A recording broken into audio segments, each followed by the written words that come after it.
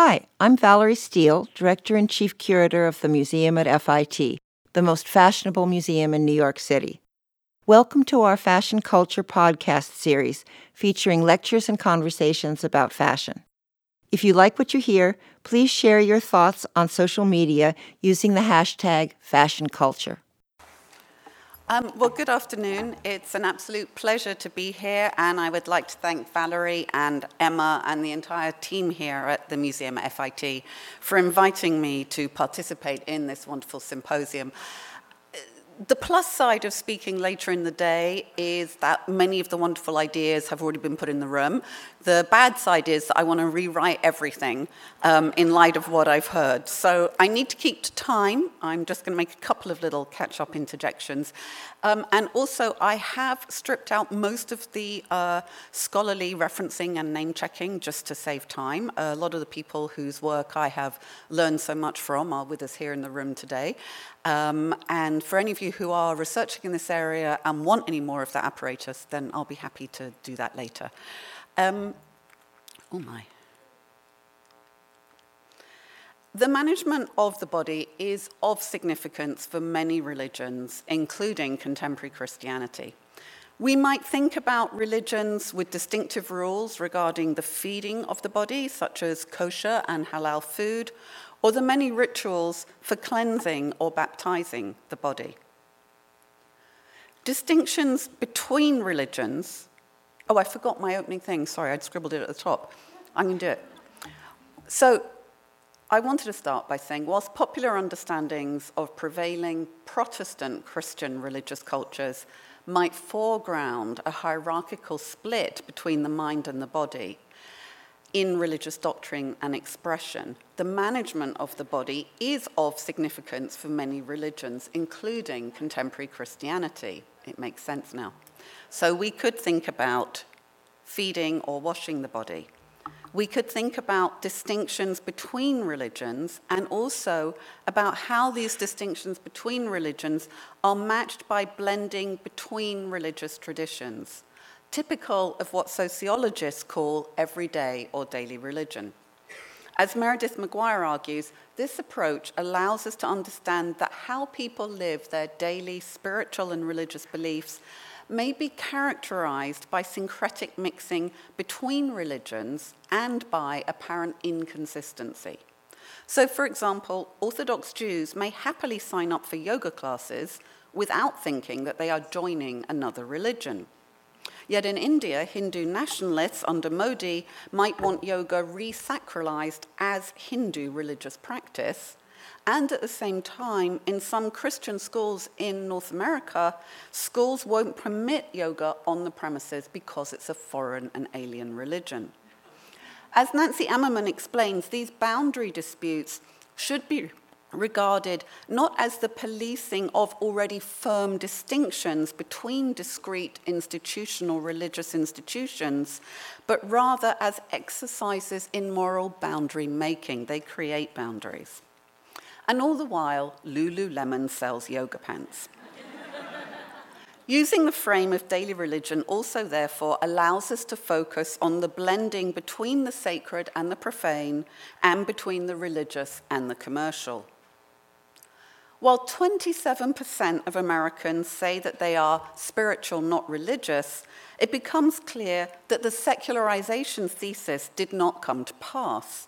It has not been the case that modernity and industrialization brought about the end of religion as an organizing principle in personal ethics or in state and community life. In discussions about the revisibilization of religion in a post-secular society, I'm interested in how consumer cultures provision and shape the diverse ways in which people now elect to craft their personal spiritual or religious practices. When it comes to the embodied expression of religious cultures, modest fashion, commerce, and commentary has played a key role in validating and arbitrating definitions of religious, spiritual, and ethno-religious authenticity. For women who see themselves as part of a cross-faith modest fashion movement, an ideal of respecting individual women's choices about how, when, and if the body should be covered is paramount, although it is often difficult to maintain. So today I'm going to focus on the ethics of inclusivity and how they are strained by two perceived distinctions in embodiment. I'm looking at the body marked by ethnicity and the body marked by size. And today I'm going to focus on Muslim modest fashion, but related debates can also be found in other religious and spiritual contexts. Modest commodities don't simply cover an already pious self. For some Muslim women, as Saba Mahmood discusses, and she's writing about the early piety movements in Egypt in the beginning of the global Islamic revival in the mid-20th century, she says the daily act of dressing the body in a modest dress and a headscarf or hijab helps cultivate a pious disposition. This is an important reminder of the active role of garments, their acquisition and their styling in the creation of identity and social place. Today, dress and dressing also function to form the social and political self. We might think of Muslim women who wear the hijab to provide a social alibi to parents or elders, and of those who wear the hijab to reclaim a sign of stigma, particularly after 9/11. And I note that Munira Ahmed, whose image you see here, repurposed in the famous poster by Shepard Fairey in his We the People series, is not herself a hijab wearer.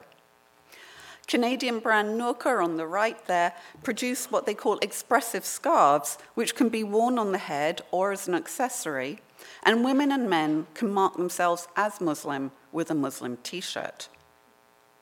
Women use social media to show support across faith and across secular and faith divides for women's rights to freedom of religious expression. Now, at root is a commitment to inclusivity and to multiple forms of modest presentation. And underwriting this is an awareness that styles of religious and religio-ethnic presentation change, including covering, stop covering, and sometimes covering.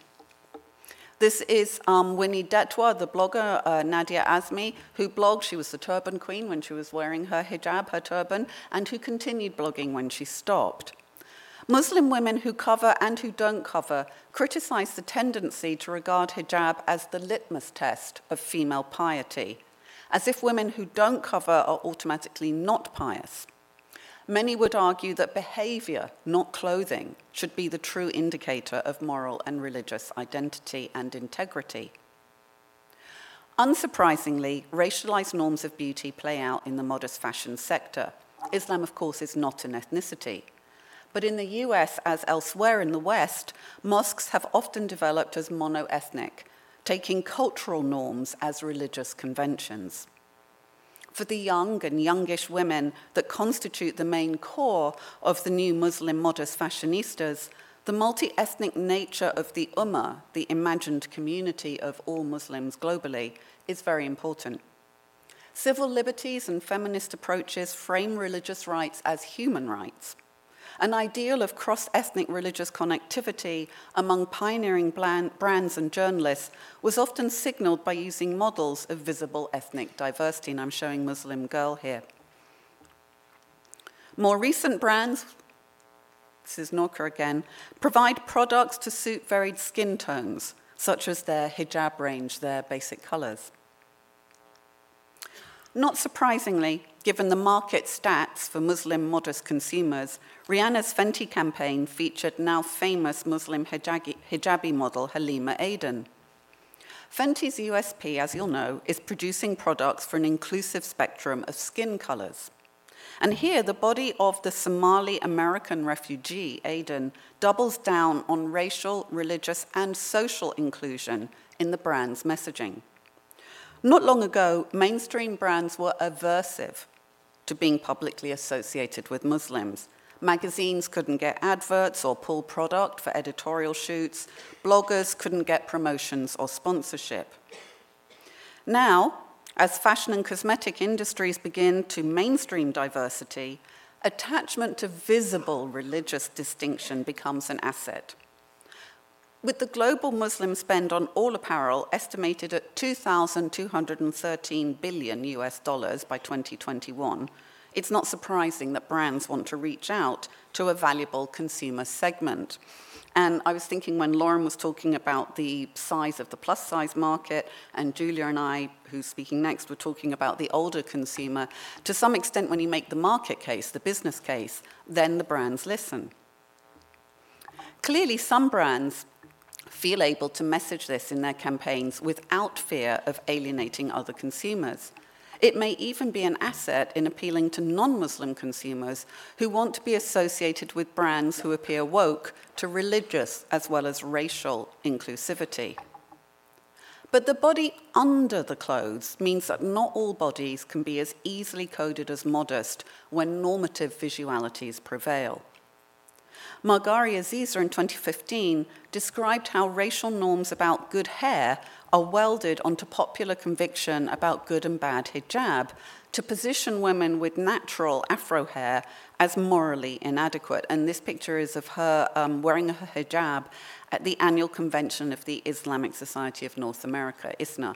She writes, "As Muslims, our natural hair exposes us to being asked, 'What do you have under your scarf?' one time too many."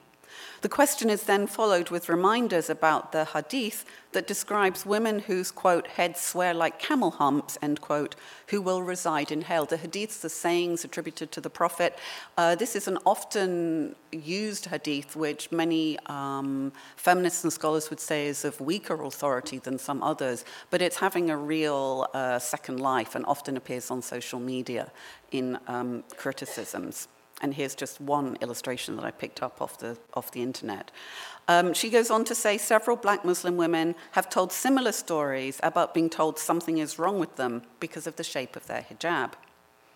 In this instance, my point is that the normative body against which Aziza and her hair is found wanting is not necessarily the tall, slim, Caucasian body of the Western fashion imaginary. Though mainstream fashion norms are unavoidably part of the framing for Muslim dressing in the West, norms of hijab beauty are also informed by the histories of cultural ascendancy that have privileged Arab cultures as originating closer to the land of the Prophet. In this instance, good hair for hijab styling may be hair closest to European-style tresses, but it is also to include Arab hair and some forms of Asian hair as well as Caucasian. As Aziza recounts, quote, "The politics of hair even extends to the Middle East and North Africa. When I lived in Kuwait and Egypt, rocking an afro was like an act of resistance." She goes on to say that natural hair and the expertise in caring for it remains a political act, even, I would say, as the styling comes in and out of fashion. The celebrity cult of the Kardashians, who we saw earlier, may have brought elements of the black body, notably the butt, into vogue. But for those not living in the rarefied realm of superstardom, the fashionability of certain types of physiognomy does not save the same body parts from future stigma. Charlie Brinkhurst Cuff, writing last year in the British newspaper The Guardian, says, quote, "that whilst my body shape may be in fashion now, I do worry that it will be a struggle to remember how to love my body as the traits associated with blackness fall from grace."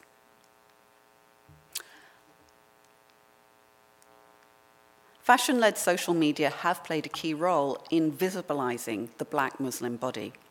Digital campaigns such as #BlackoutEid showed black Muslim women, men, children in seasonal finery. Social media was utilized to create an assertive gallery of contemporary African-American dressed identity, challenging the tendency to take Arab or Asian cultural forms as normative of all Islam. As New York Muslim American blogger and activist Najma Sharif pointed out, within hours of the hashtag launching, she says, #BlackoutEid was trending everywhere from Abuja to Seattle, Toronto, London, and Minneapolis. Black Muslims flooded the Twitter sphere with photos in their most swagged out, beautiful outfits, showing the world that black is indeed beautiful. Black Power's body-positive strategies and the slogan, "Black is Beautiful," manifest in new transnational visualities that are created and circulated by the speed of digital social media, and of course the increased reach of internet infrastructure. In contrast, One African-American Muslim Instagrammer found that social media platforms can also silence and suppress the curvy black body. Having achieved major shopping success by finding a pair of jeans that fitted at the waist and at the hips, blogger Miski Muse found that her celebratory post was taken down by Instagram after a person unknown apparently flagged it as inappropriate. It's evident that modest dressers struggle to uphold a non-judgmental ideal in the face of real differences of opinion. But as Teen Vogue noted in their commentary on this incident, bodies are judged through a racialized lens. Teen Vogue's consider, they say at Teen Vogue, our culture's complicated history of hypersexualizing black female bodies, and you can understand just what an infuriating position Miski occupies. She couldn't identify the person behind the original complaint, and Miski Muse contextualizes the algorithmic verdict in relation to, quote, centuries of male policing of women's bodies. She goes on to say, I don't believe in comparing myself to other women because they're not my competition. But the harsh reality is that it's easier to be a slimmer hijabi wearing this same outfit. Bay Area blogger Minara El-Rahman makes a similar link between ethnicity and size in terms of visible diversity and market offer. In her blog, Hijabi Life, she reposted comments that only one of the social media influencers who was flown into Dubai for Modest Fashion Week in December 2017 appeared to be black. She writes, so this is Minara El-Rahman on Hijabi Life, she writes, the struggle for diversity in the Muslim fashion world is very real. It seems that the ideal Muslim fashion blogger is thin, light-skinned, and very much like an actual fashion blogger with a hijab on top of her head. While these bloggers work very hard to create beautiful content, there are so many more of us who attempt to shed light on the fact that Muslims are a billion-plus deep population with so many more faces and bodies. Her post complicates the presumption that the growing power of digital content producers as the new influencers of fashion will necessarily democratize the fashion establishment. And as Joe already pointed out this morning, piece in the press recently pointing out that the press, when they're remediating street style from the fashion weeks, inevitably choose thin white women. The visual self-imaging of first-rung Instagram stars like Susie Lau, Brian Bai, and Karen Blanchard has brought some visible ethnic diversity to the fashion media. So too is religious diversity in fashion marketing, now seen in the Muslim-marked bodies of Halima Aden, and before that in H&M, where they made a star, well, being in this video for H&M, made a star of Londoner Maria Idrissi. So too is religious cultural identity now visibilized in bodies not marked as Muslim by dress and comportment, such as the supermodel Hadid sisters, who have self-identified as Muslim, Palestinian, migrant, and refugee. But for women who want clothing that enables the cultivation and expression of Muslim identities, pious and also cultural and political, Al-Rahman's lament on Hijabi Life makes clear that limits in representation match up to limits in the market offer. She says, for me, it's always been a struggle to find modest clothing that will actually fit and flatter a curvy body type. Admit it, how many of you even follow a plus size or curvy modest fashion blogger? And we might think, of course, also of Vernon Lee, who I haven't put up for time today. Najma Sharif argues that white supremacy, quote, is why black Muslim women aren't as visible as Arab and white Muslim women. She goes on also to criticize those One Ummah clothing brands who promote an ideal of inclusion among the worldwide community of Muslim believers.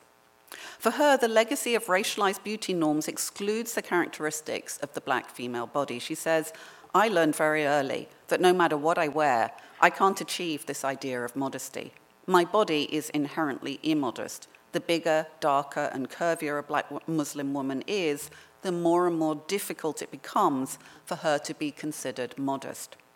Even in hijab, white femininity is the apex of modesty. Our black bodies are rendered immodest hypersexual and invisible and hypervisible simultaneously. So what is available on the market? At a moment when both the plus-size and Muslim fashion markets are experiencing expansion, diversification, and segmentation, I'm going to close with a few examples and some cautions for the route forward. As the Muslim modest niche sector expands, a few brands are now positioning themselves at the intersection between Muslim modesty and plus-size inclusivity. Launched in 2013, Styled by Zubaydah carries all lines in sizes 10 to 24. Founder and designer Zubaydah Abdul Hakim told Nylon magazine, quote, "Being on the large side is so taboo in the Muslim fashion industry. Few carry sizes over bigger than XL, and those that do don't design those pieces to be proportionate for a curvy woman's body." With curve fast emerging as a preferred term for plus-size positivity, their website proclaims, "We believe that style has no size, and curvy girls need love too." Emerging from the Afro-American style conventions of the Nation of Islam in 1981, Al Nisa Designs is one of the longest-running American modest fashion brands.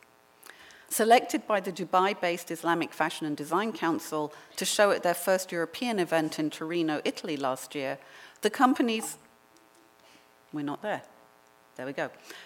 The company's modern take on the nation's Black Pride aesthetics is available custom-made to all sizes. Designer Carmen Mohammed and her team embody the uniform dress codes of the nation to press-worthy effect, whilst showing individuated riffs on a theme for broader catwalk appeal, which is what you're seeing at the top left. The ethos of respecting women and their bodies extends to making modesty and comfort possible for those who are not religious adherents. Larger women from any background do the maths and work out that designers of modest fashion will likely be more sensitive to women's body issues. American Muslim designer Nzinga Knight, who will be familiar to many of you as the first hijabi on Project Runway in 2014, reflected that, quote, "Plus-size women are invested in the idea of being more modestly covered generally." She clarifies that this is not necessarily for reasons of religion, but because, quote, "of a certain body consciousness that I think plus-size women end up having that I'm sure society also encourages or puts on them." Making religion newly visible in the public sphere, modest fashion commerce and social commentary are important sites for the staging of boundary disputes about what counts as appropriate religious body management. Bound up in the practice of religion in the everyday, modest fashion commodities may also arbitrate resolutions to those dilemmas. I'm serving as consulting curator for the upcoming exhibition Contemporary Muslim Fashions at the De Young Museum in San Francisco, for which we've thought long and hard about how to stage the physique of Muslim fashion. So I'm very much looking forward to hearing your thoughts and comments today. Thank you.